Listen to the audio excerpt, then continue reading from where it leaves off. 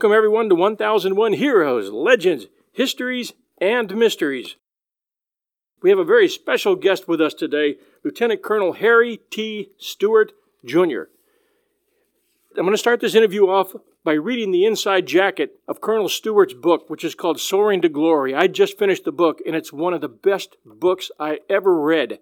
So listeners, listen up, because you're in for a real treat with a living legend.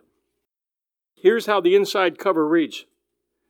The valiant fight for freedom in the air and dignity on the ground.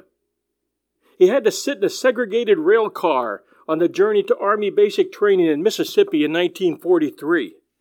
But 2 years later, the 20-year-old African-American from New York was at the controls of a P-51, prowling for Luftwaffe aircraft at 5,000 feet over the Austrian countryside.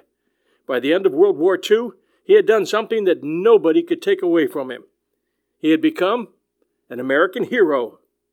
This is the remarkable true story of Lieutenant Colonel Harry Stewart, Jr., one of the last surviving Tuskegee Airmen of World War II. Award-winning aviation writer Philip Handelman recreates the harrowing action and heart-pounding drama of Stewart's combat missions, including the legendary mission in which Stewart downed 3 enemy fighters. Soaring to Glory also reveals the cruel injustices Stewart and his fellow Tuskegee Airmen faced during their wartime service and upon their return home after the war. Stewart's heroism was not celebrated as it should have been in post-war America. But now, his boundless courage and determination will never be forgotten. Thank you for your service, sir. Thank you, John. It's great to have you with us today, Colonel Stewart. It's great being here. First question for you. What do you hope this story will inspire in our listeners? Well, I try to point my experiences to youth, and I would hope that it would inspire youth to go ahead and follow their dreams with tenacity. And if they find that somewhere along the route there is that the dreams can't make fruition there, is not to be ashamed to go ahead and change and have a fallback position. I think when I say fallback position, I think of a lot of high school kids that I talk to, and they talk about becoming football stars or basketball stars. I tell them, number one, I said, you're fighting a hard game there because there's only so much room at the top. And I says, number two, suppose you have an Achilles tendon rupture on you during what do you do then, and you need that fallback position. And I guess I would say as an example, that's what I did. I wanted to be an airline pilot, but I didn't quite make that. So what I did, my fallback position was when I found out that that desire was going to evaporate there, that I decided to go back to school, get my degree in mechanical engineering from New York University, and went up the corporate ladder from there, and everything worked out fine. Do you still remember the moment as a young boy you were in New York, standing near, I guess, what is today LaGuardia? What do you recall from that moment? Well, it was inspirational from the standpoint that I said, that's what I want to do. I want to sit up in that cockpit one of these days, and I want to be able to fly this plane around. And of course, it just about World War II came along, and I was able to qualify as a aviation cadet and got my wings and became a second lieutenant and went overseas and participated in combat in the all-African fighter group there, the 332nd Fighter Group, flying out of Italy doing bomber escorts. Now, you guys doing bomber escorts, those were called the Red Tails, right? That's correct, yes. That was the identification, and just as, do you have a picture here, there? And that's the Red Tail there on the P-51, if you can see it. I sure do, yep. And strictly that had to do just with identification, that's all. All of the fighter groups that we had overseas there, including the African-American fighter group, had distinctive tail markings so that we didn't have to use radio. We got the radio silence, but tell by the visual who was in that plane there or what group they were from. And you guys had built quite a reputation as bomber escorts. Am I correct? They were literally asking for your group. Yes, and that I have to attribute to General Benjamin O. Davis, our leader there, and he forbade us under fear of court-martial to never, ever leave the bombers. And that was our primary duty there, is to protect those guys in the B-17s and the B-24s and to never abandon them. What was it like? Describe for us what it was like when you went to the Tuskegee Flight School. What challenges did you face? And did that seem like it took forever? Yeah.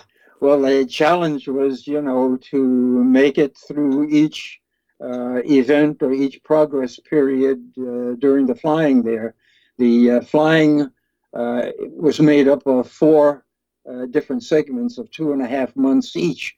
The first being pre-flight, which did not actually involve any flying there, but learning navigation and all of the radio, how to work the radio, Morse code, that type of thing. Then going into the second phase was primary, where you actually start your flying, and that was with a two-wing, a biplane, the PT-17 Stearman, and we had 60 hours in that, and if you satisfactorily got through there, you went to the BT-13, which was a more advanced aircraft, 450 horsepower engine in it. And then the last phase, which was advanced flying, was the AT-6, the American Texan, which had a 650 horsepower engine and flew very much like a fighter plane. And after that, I got my wings and got my second lieutenant's bars. I was all of 19 at the time, and I hadn't known how to drive a car yet. No, I didn't know how to drive a car, but being from New York City, you didn't need a car. You didn't need it. It'd be a handicap, Everywhere you needed to go, you could walk to. Exactly. Do you still remember your first solo flight? Yes, and very, very. What do you remember from that? What type of plane were you in, and what do you remember from that? Well, in that was a PT-19 Cornell. It was a low wing, all plywood, Ranger inverted engine, and open cockpit, and the scarf and goggles and that type of thing. But anyway, after about 7 hours, my instructor asked me to taxi over to the wind tee. And when he said that, I figured this is it. He's going to let me go. And that's what he did. And he got out and he fastened his safety belt so that it wouldn't flap around in there without him in it, and told me to go ahead and take it around and just follow the lessons that I had given him. And I did it. And when I came back in, he told me to take it around again, and then a third time. And that was it for the day. But of course, that first takeoff by myself was just the most exhilarating thing I think I've ever done in my life, because I was in control, total control. I was a pilot of this aircraft that was taking off. My sister was a pilot. I'm not. I've never had that dream to go up in the air. I'd rather do 160 miles an hour on land. Okay. But my sister wanted to be a pilot. She took me up in a Cessna one time, and feeling the bumps and everything else, and then feeling the wind just about blow us off the runway up on Long Island. We were trying to land at a little airstrip they had out near Grumman. It scared me to death. Okay. Right. But I appreciate the courage it takes to get up there just to fly, much less the kind of courage that it takes to face somebody in the air who's trying to shoot you down and knock you out of the sky. And it takes a lot of courage to hold yourself together and keep going when you're facing the kind of racism that you faced as a young man trying to go forward. For some of our young listeners, what kind of challenges did you face race-wise from the time you were a young man wanting to go into the service? Well, the main problem was, of course, the segregation itself. And the segregation meant that you'd be deprived of a lot of the prime necessities that you would normally have.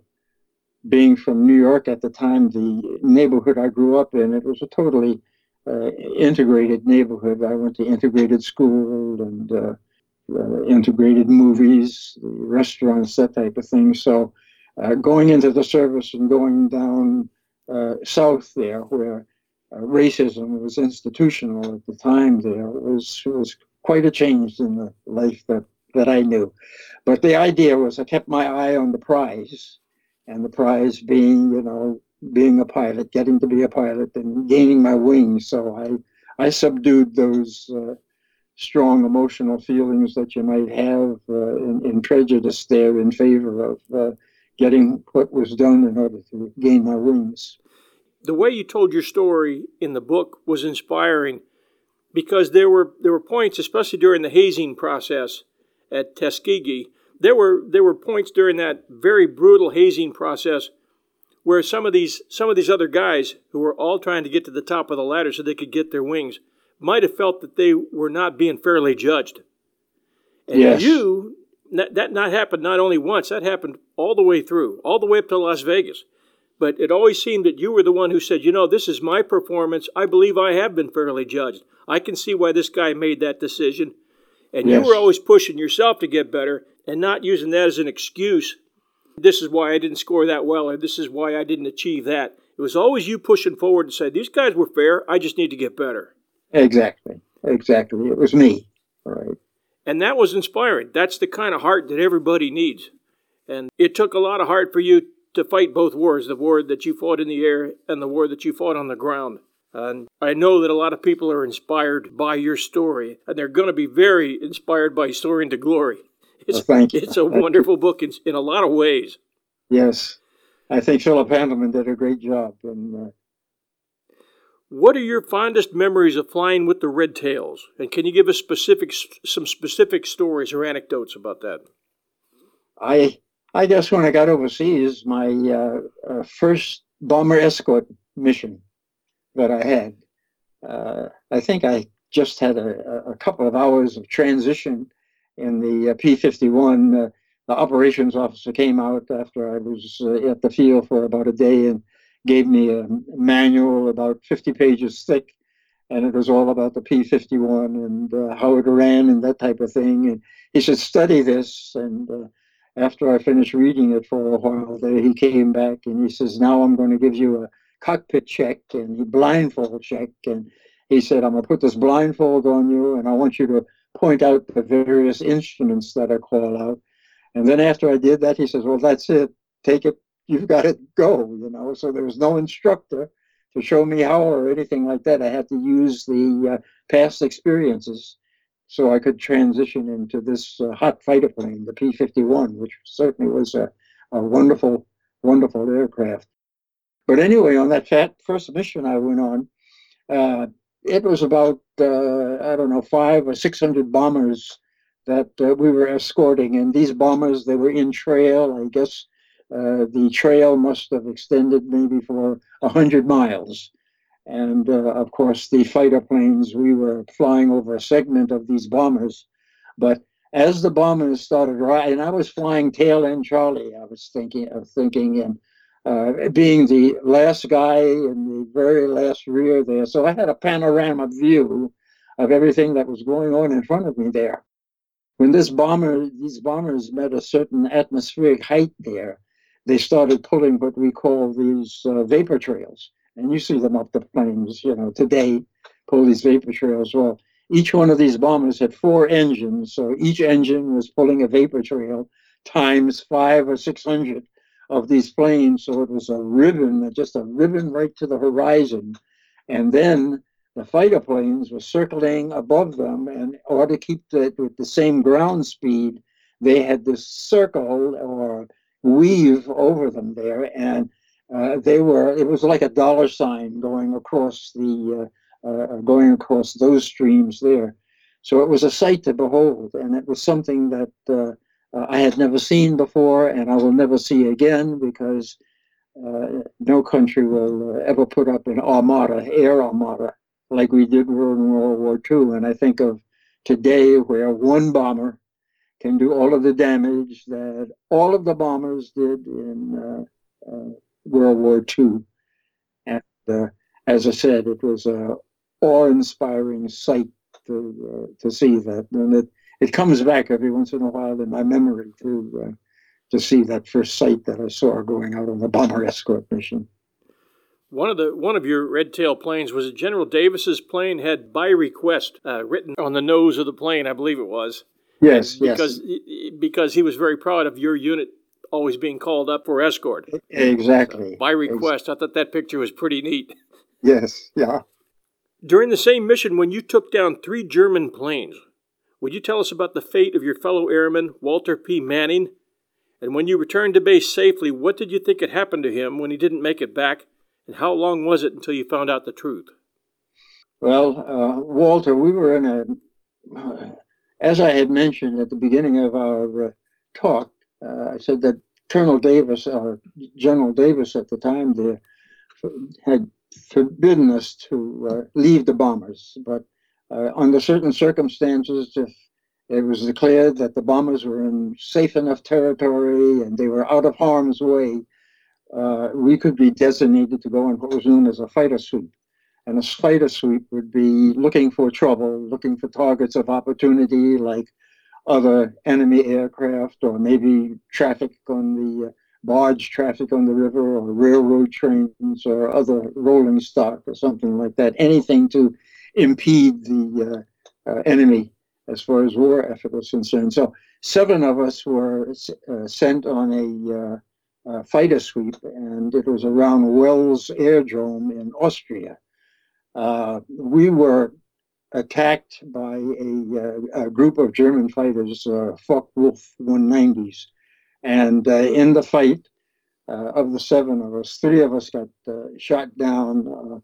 One was not badly damaged. He was able to get back to friendly territory in Yugoslavia and landed there. Another one of our pilots that got shot down was killed instantly. And the third one, his name was Walter Manning. He was plane was disabled. He had to bail out, and when he bailed out, he landed amidst a mob down on the ground of civilians, and they took him and had him put in the local jail that they had. A couple of days later, or a day later, some SS troops came in, SS German troops came in and started whipping up a frenzy of hate within the populace there. And the bottom line is that this mob got together and they broke into the jail, took Walter out, beat him up, and then lynched him. They hung him from a lamppost. When I got back to the base, I didn't see this happening or anything like that. This was off to the side there, but he turned up, all we know, was missing. And I think one of the guys had seen him bail out, but that was all. There was no other report from the Red Cross or anybody else as to what exactly happened. And it wasn't until many, many years later, and I'd say many, many years later, about 5 years ago, that the Austrian government declared that they found exactly what happened to Walter Manning, is that he was executed by a mob. The government felt that they needed to requite that situation there, and they decided to expose, they had the moral courage to expose exactly what happened, and asked the United States, to please forgive the citizen of the country for what had happened to Walter Manning. And they decided to have a memorial for him, and the government invited me over to Austria, and that was just a year ago, April 1st. And they had the memorial there, and it was quite a stirring and moving type of thing. Could you, Colonel, describe the day that you experienced your first air combat? Yes, that was also in Austria at the time, and we were on a fighter sweep. And I saw these two FW-190s that were in front of me and kind of low. They did not see me, evidently. And I was able to move up on them and had a what's known zero deflection shot. I just put my sight on them. I hit the one man, and as soon as I hit him, I turned to the other, and I hit him, saw pieces flying off there. So I got credit for those two. But in the mean, just as that happened, I saw these white lights coming by my plane, and I looked back, and there was a German fighter on my tail, and he had his sights right on me there, and I thought that I was gone because he was in just a perfect position to go ahead and knock me out of the sky. I panicked, I would say, and I dove the plane towards the ground to get as close to the ground as possible and maneuver on the ground there. And he followed me down as such, and I started making this very, very tight turn on the ground. And uh, all of a sudden, I looked back and I saw this big flame and big explosion. And it was evidently the fighter that was on my tail there. And evidently, he over controlled and lost control of the plane and went into the ground. So you heard the expression, God is my co-pilot. And I think that was the situation in my case because he had me dead to right. And that was, oh, by the way, I was given credit for him as though I had shot him down. So that's how I got the 3 victories. A few months ago, I did a story on the Flying Tigers of 1937, 1938, and the specific training in their P-51s for taking out Japanese Zeros. Mm-hmm. What was your training for going against Focke-Wulfs or Messerschmitts? Not anything specific as far as the plane was concerned. When they talked about the Japanese Zeros, there were certain characteristics of the aircraft that you could take advantage of. With the German aircraft there were a number of aircraft they had. They had the 109s, they had the 190s, they had 262. And so all of them had different characteristics. So you just tried to figure out or find out what is the best way to combat them. I think that a lot of the victories that were scored during the war were people that didn't know that somebody was on their tail and was going to shoot them down. They usually got shot down by some unseen person or unseen aircraft there. So it was more or less go in and make your strike and get out of there. Right. I live not too far from where you were born. I live a little bit south of Phoebus, Virginia. I live down in Virginia Beach. And Okay. I'm about 2 miles from the Military Aviation Museum in Pungo, Virginia, which is really in Virginia Beach. Have you ever heard of that? No, I haven't. I know they would be arms open to you as a guest should you ever want to come. I would love that. Yes, I would. They have got 2 Focke-Wulf 190s. They have a P-51 Mustang. They've got all types of World War II and World War I military aircraft. And it's a wonderful, wonderful museum. And a couple times a year, they have special shows. One of their summer shows is called Warbirds over Virginia Beach. Okay. It's a fascinating place. It has really come of its own in the past 15 years, and I think you would really enjoy a visit. I'm sure I would. I don't know how much you'd enjoy standing in front of an F-190 Focke-Wulf because you had to do that once many years ago. Well, no, I admired those aircraft there. In fact, I wish I had a chance to just fly them just as a pilot, and getting the experience of a pilot to fly some of those planes. The German aircraft, they're a little different than ours, and the cockpits were a little different, and some of the flying characteristics were slightly different, but they had good aircraft, very good aircraft. Have you had a chance in recent years to go up in any of the newer planes or in jet planes, or have you flown any? I've been as a passenger in the fighter jet planes there, but when you talk about going into the fighters there, I do fairly frequently get up. And at 94 years old, I was up in a P-51 just about 9 months ago. And Fantastic.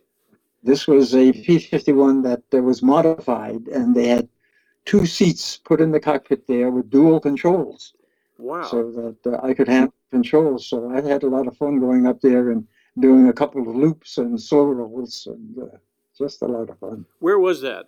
Where's that housed? This was down in Atlanta, Georgia, at the Peachtree Airport down there, and this was a group called the CAF that owns a couple of P-51s there, and they had their one of their instructor pilots flying the plane, but he took it off, and then after he got to altitude, he turned the controls over to me, and he says, "Well, do what you want," you know. So that was fun.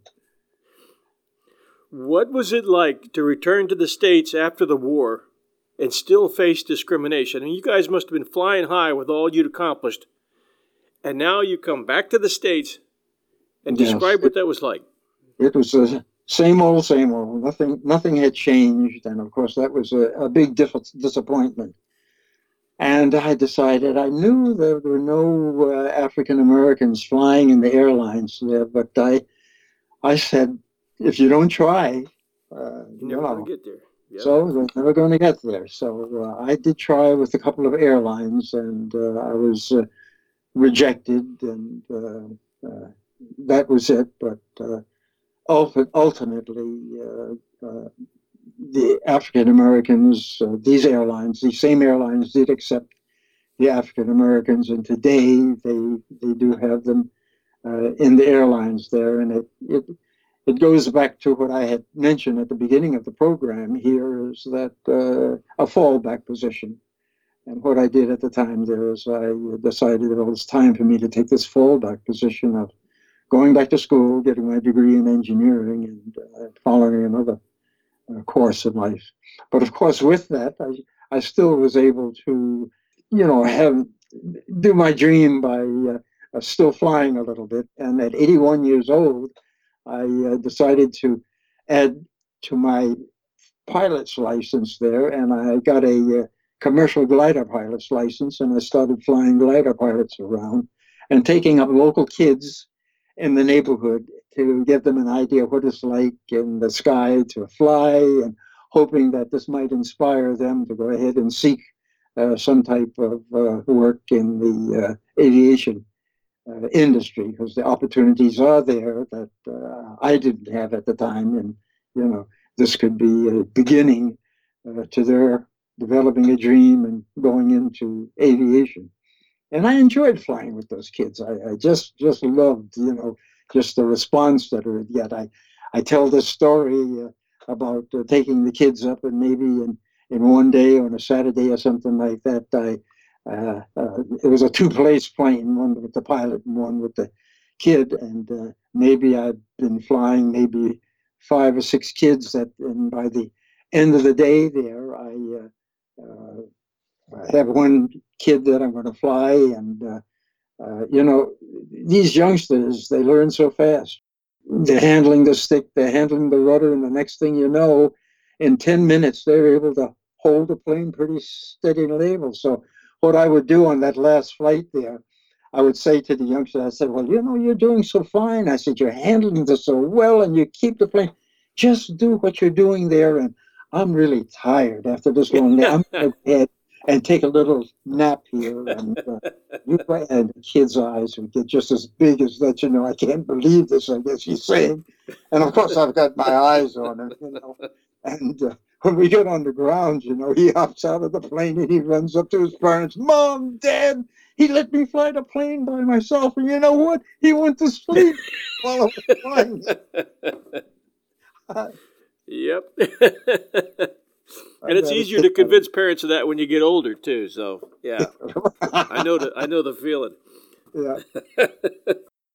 I don't want to skip over. You've had a wonderful business career since getting out of the military. Can you kind of describe what you've been involved in?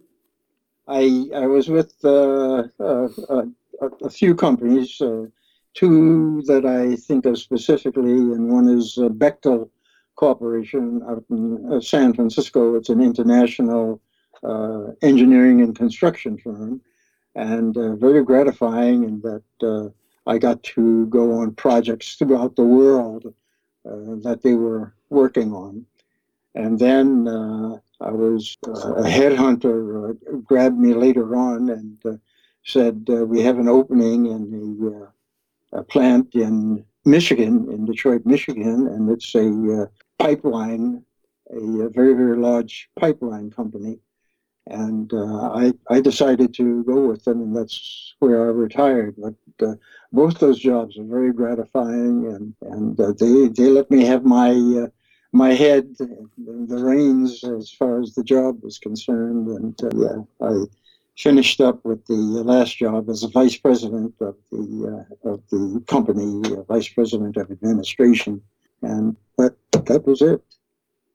I would like you to describe the day you were honored in Washington, D.C., I believe it was in the Capitol Rotunda. Could you describe that day?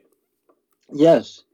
We were invited, and my wife and I, we were invited to the Capitol building, and we were to meet a number of the senators that they had there, and also some of the White House staff, and that would be George Bush, and I personally had the honor of having him shake my hand and stand right next to him up on the podium there and deliver a slight talk there.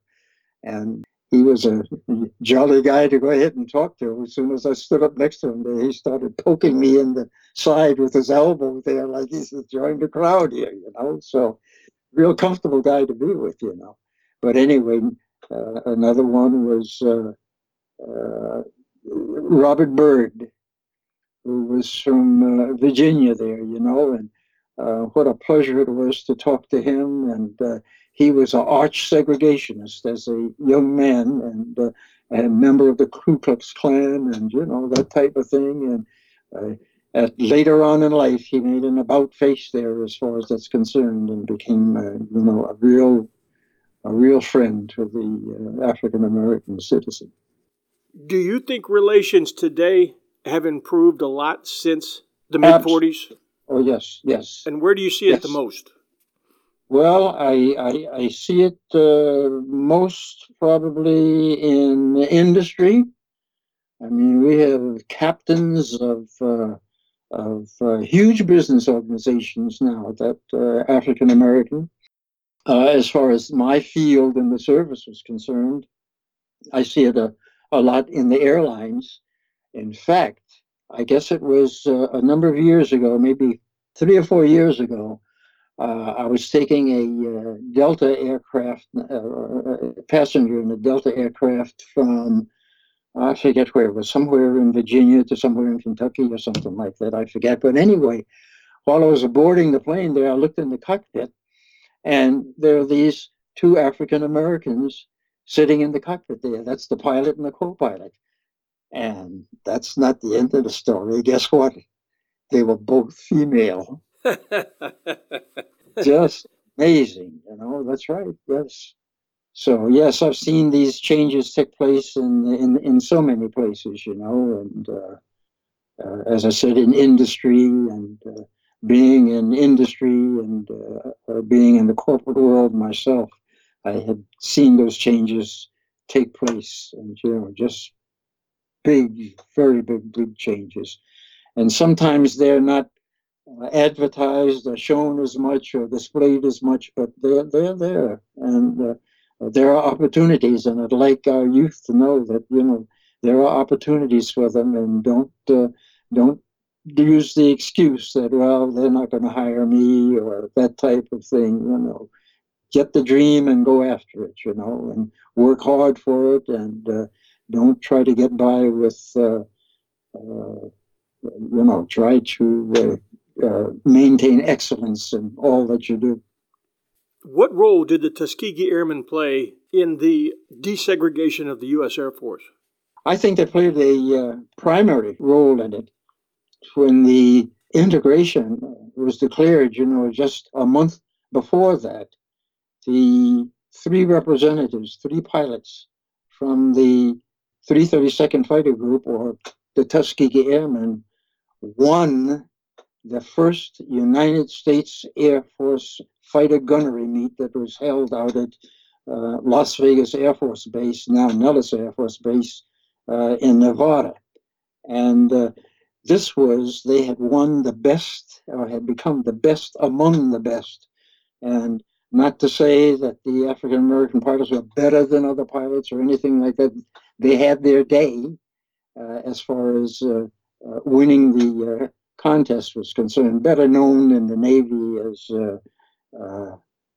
as Top Gun. But they had their day there at Las Vegas, and I think that the powers that be took a look at that situation and said, "Look, we're wasting a lot of money with this segregation, and number two, we're compromising the abilities of a lot of people with this segregation here like this. Let's do away with this, and let's go after an Air Force that's going to be the best and is going to accept all, And soon afterwards, the other services followed. So I think it was a test that proved itself to be, beneficial. That was that of the Tuskegee Airmen. It was guys like you it was guys like Jackie Robinson who really broke their way up through the ranks the hard way, and they held to their dream. And we all owe you a debt of gratitude for what you put up with. Well, thank you. It's good to see that there's been so much positive change. Colonel, I was hoping you could share the story with me about being outgunned by a young lady in a fighter plane. Yes. Anyway, I was still training and taking fighter training in. I was taking it in Walterboro, South Carolina, and I was flying P-47s at the time, and that was the last plane I would fly before going overseas. But anyway, during the end of the training that I was taking there, we were usually assigned a cube of space in the sky. It might be so many miles wide, so many miles high, and so many miles long. And that was your space where you could do what you wanted in that space and not worry about other aircraft. However, if another aircraft came through that space there, you considered that space as being sacrosanct, and this person had no business in being in there. So what you might do is challenge them and say, "How dare you try to come through my airspace? And, I'm the king of this airspace." And you have their signals that you can use, like the way you rock your wings and things like that, to say, "Let's get into a mock dogfight." And the mock dogfight being nothing but to see who can get on the other's tail. And the idea would be to keep that person from getting on your tail, from shooting at you, and the idea is you to get on their tail so you can shoot at them. Of course, this is just mock warfare, that's all. So anyway, this strange P-47 was coming through the territory there, and I challenged it. And I rocked my wings, and we got on into what's known as this luffberry. We were trying to get on one of the tails, and before I know it, this plane had gotten on my tail, and of course I gave up. I said, "Okay, you got me. You shut me down." I could signal it with what I did with the wings of the plane there. So this person straightened up and started heading back towards the air base where I came from there, and I was heading in the same direction. So this person finally got to the air base, and they landed, and I got to the air base, and I landed. And this person taxied up to the revetment, and I taxied up to the revetment not too far away from them. And they stood up in their cockpit there and took their hand up and took their helmet off, and this flaming red hair fell down around the girls. She was a Women's Auxiliary Air Force pilot. Wow. And she was ferrying aircraft. There were about 700 and some of them during the war, and they were like the Tuskegee Airmen. They were in a lot of cases not wanted and things like that because they were female and kind of destroyed male ego and that type of thing with the great flying that they were doing. But anyway, that cooled me down a lot as far as I was concerned there. I was shown a thing or two as far as this young lady was concerned, had the big joy of meeting a lot of her compatriots a year and a half ago out at Oshkosh, Wisconsin, which is, the foremost air show that they have in the United States here, and a contingent of those women who were flying at the time were there. So I got a chance to speak to them and talk about this incident. Fantastic. Colonel, could you describe the time that you bailed out and landed in Butcher Hollow? Yes. I love that story. I was on my way back from South Carolina, from Shore Air Force Base to my base in Columbus, Ohio. I had gone down there to join a group to put on some maneuvers, Army Air Force maneuvers, and I did have some ammunition on the plane coming back. I had quite a few rounds of 50 caliber machine gun bullets on the plane. Anyway, I ran into a terrible thunderstorm, and I started having engine trouble. And to make a long story short, it ended up with my bailing out, and the plane hit the ground in Butcher Hollow, about 100 yards from the house or the cabin that Loretta Lynn was born in. And I landed maybe a half mile away or a mile away on a hillside. It was raining very, very heavily. I was injured. I had broken my leg, but I was safely on the ground. A young girl saw me, evidently 5-year-old girl, and told her father this eagle just landed up on the hill up there, and he got a horse, and he was on a horse, and he brought an empty saddled horse and came up on that hill. And when he saw me, if you could see the expression on his face, and of course, I probably had the same kind of expression on my face. That's the last thing you would dream of seeing is this African American sitting up there in a flying suit on the hill. So it was amazing. So the whole countryside started turning out, as I was going back to his cabin, and I was just treated royally. But what brings this up is many, many years later, this happened in 1948, I think it was, and many years later, around 2005, a young man by the name of Danny Blevins called me from Van Lear, Kentucky. And he said he'd been searching to find the history of my bailout there and just what the facts were. And he said there were so many rumors going around as to what happened. He didn't know what to believe. And I said, what were the rumors?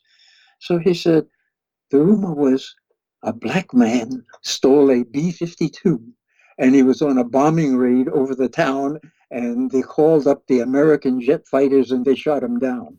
Well, I fell off my chair just laughing, how rumors can go. It sounds typical how rumors can go, and how they get built up. But, it was a year later that I was invited to Van Lear, Kentucky, and they made me the parade marshal of their homecoming. And I had the most delightful 5 days there in Kentucky in the backwoods there that you can ever imagine. So very nice. A good ending to that. Yes, it was a good ending of that one. Do you have any other good stories or anecdotes that we can cover? Well, let's see. Well, I know when I used to come back, I was thinking about these missions that we were on. They would be long-range missions, and the longest one I can think of that we were on was a mission to Berlin, which was 6.5 hours. But it wasn't necessarily that mission, but a mission similar to it. The P-51, a fighter plane, was the ones in World War II were very small and had very cramped cockpits there. And even a guy my size, who I was 5'8", and I don't think I was any more than 140 or 145 pounds, I was really cramped in there along with all of the paraphernalia, the life raft and life vest and other things that I might wear, and because of the cold altitude, the layers of clothes and that type of thing. So I say all this to say that during the flight there, my seat would get very, very, very tired. It'd start aching, and I didn't think a person sitting down in one spot for a long time could have their rear ache as much as it could. And what I would do was coming back off the mission sometime, if we were in a phase where they were releasing us from the bombers there and they were saying that you can go and find your way back home now, I would turn the aircraft on its back, upside down, and I would hang by the seat belt. And it was like somebody giving your back a massage, and I just say, "Ah, this is delightful." I couldn't stay that way very long, but that was one of the things that I could remember in flying those long missions like that. One of the things I really appreciated in your story was the number of times you referred back to your flight crews in terms of how important these guys were to the mission, whatever it was. Can you remember any of the key people that you really became close with, guys that you felt you owed your life to? Well, yes, there's my crew chief, no question about it. I depended on him wholeheartedly for the safety in that plane. And as far as I was concerned, I used to sort of defer to him and say, "This is your airplane, and you're giving me permission to go ahead and fly it." And of course, that would make him feel good, but it was true. Is that while I'm in the sack, sleeping and that type of thing, he's under that plane, dropping the wing tanks or doing this to the engine out in the cold weather and that type of thing. There was no hangar to be in. He was out in the open there. So he has to deserve a lot of credit. And then there are the other support personnel that were over there because, it's like we talk about Tuskegee Airmen and you want to find out, well, how many of these guys were there? Well, I can give you a figure like maybe 15,000. And you say, my God, where did they come from? Or that type of thing. Well, I'm talking about cooks, doctors, nurses, bottle washers, truck drivers, mechanics, everything that's required to go ahead and keep the plane flying. And they used to use an empirical formula like there would be somewhere like 12 or 13 people just to support one aircraft, one fighter plane there. So that's why we say anybody that was involved with that type of operation, and they were absolutely critical, we call them Tuskegee Airmen. And we have the combat pilots, and they were just a few of them. And of the combat pilots that we had in the 332nd of the Tuskegee Airmen, about 531 went overseas in the combat. Something like 80 lost their lives overseas, 35 were taken as prisoner of war, shot down, taken as prisoner of war. 7 were what they call escapees. They were shot down over enemy territory, but managed to get back home without being captured by the enemy. And can you imagine a black person in Europe being shot down and being able to get out of the country without being discovered? That's pretty good. That was very good. The name Tuskegee Airmen, that's no official name whatsoever. How that came about is that there was a doctor by the name of, last name was Charles, who wrote a book called The Tuskegee Airmen back in 1972. And for want of a title, he said, what did I use? He says, well, all of them trained down at Tuskegee, Alabama. So I'll call them the Tuskegee Airmen. And that's how that name. Good. I think we've about got it. Is there anything you'd like to wrap up with? What happens it'll be 2:00 in the morning, and I'll jump out of bed and I say, I should have told them that's it. Me too. Believe me. Right. Yeah, me too. I'll be doing the same thing on the drive back to the office. I'll be, easy. Pleasure meeting you. You've got a friend forever. And I got a hunch I'll be seeing you in the next few weeks or months. I want our listeners to know how much this book, Soaring to Glory, is a fantastic read from the first page to the last. It's Soaring to Glory, a Tuskegee Airman's first-hand account of World War II by Lieutenant Colonel Harry T. Stewart, Jr. All I can say is it's a fantastic book, and I want to thank you so much for being with us today, and I want to thank you so much for your service, for being an inspiration to so many people. Thank you, Colonel. And thank you so much for having me on your program. I've really enjoyed it.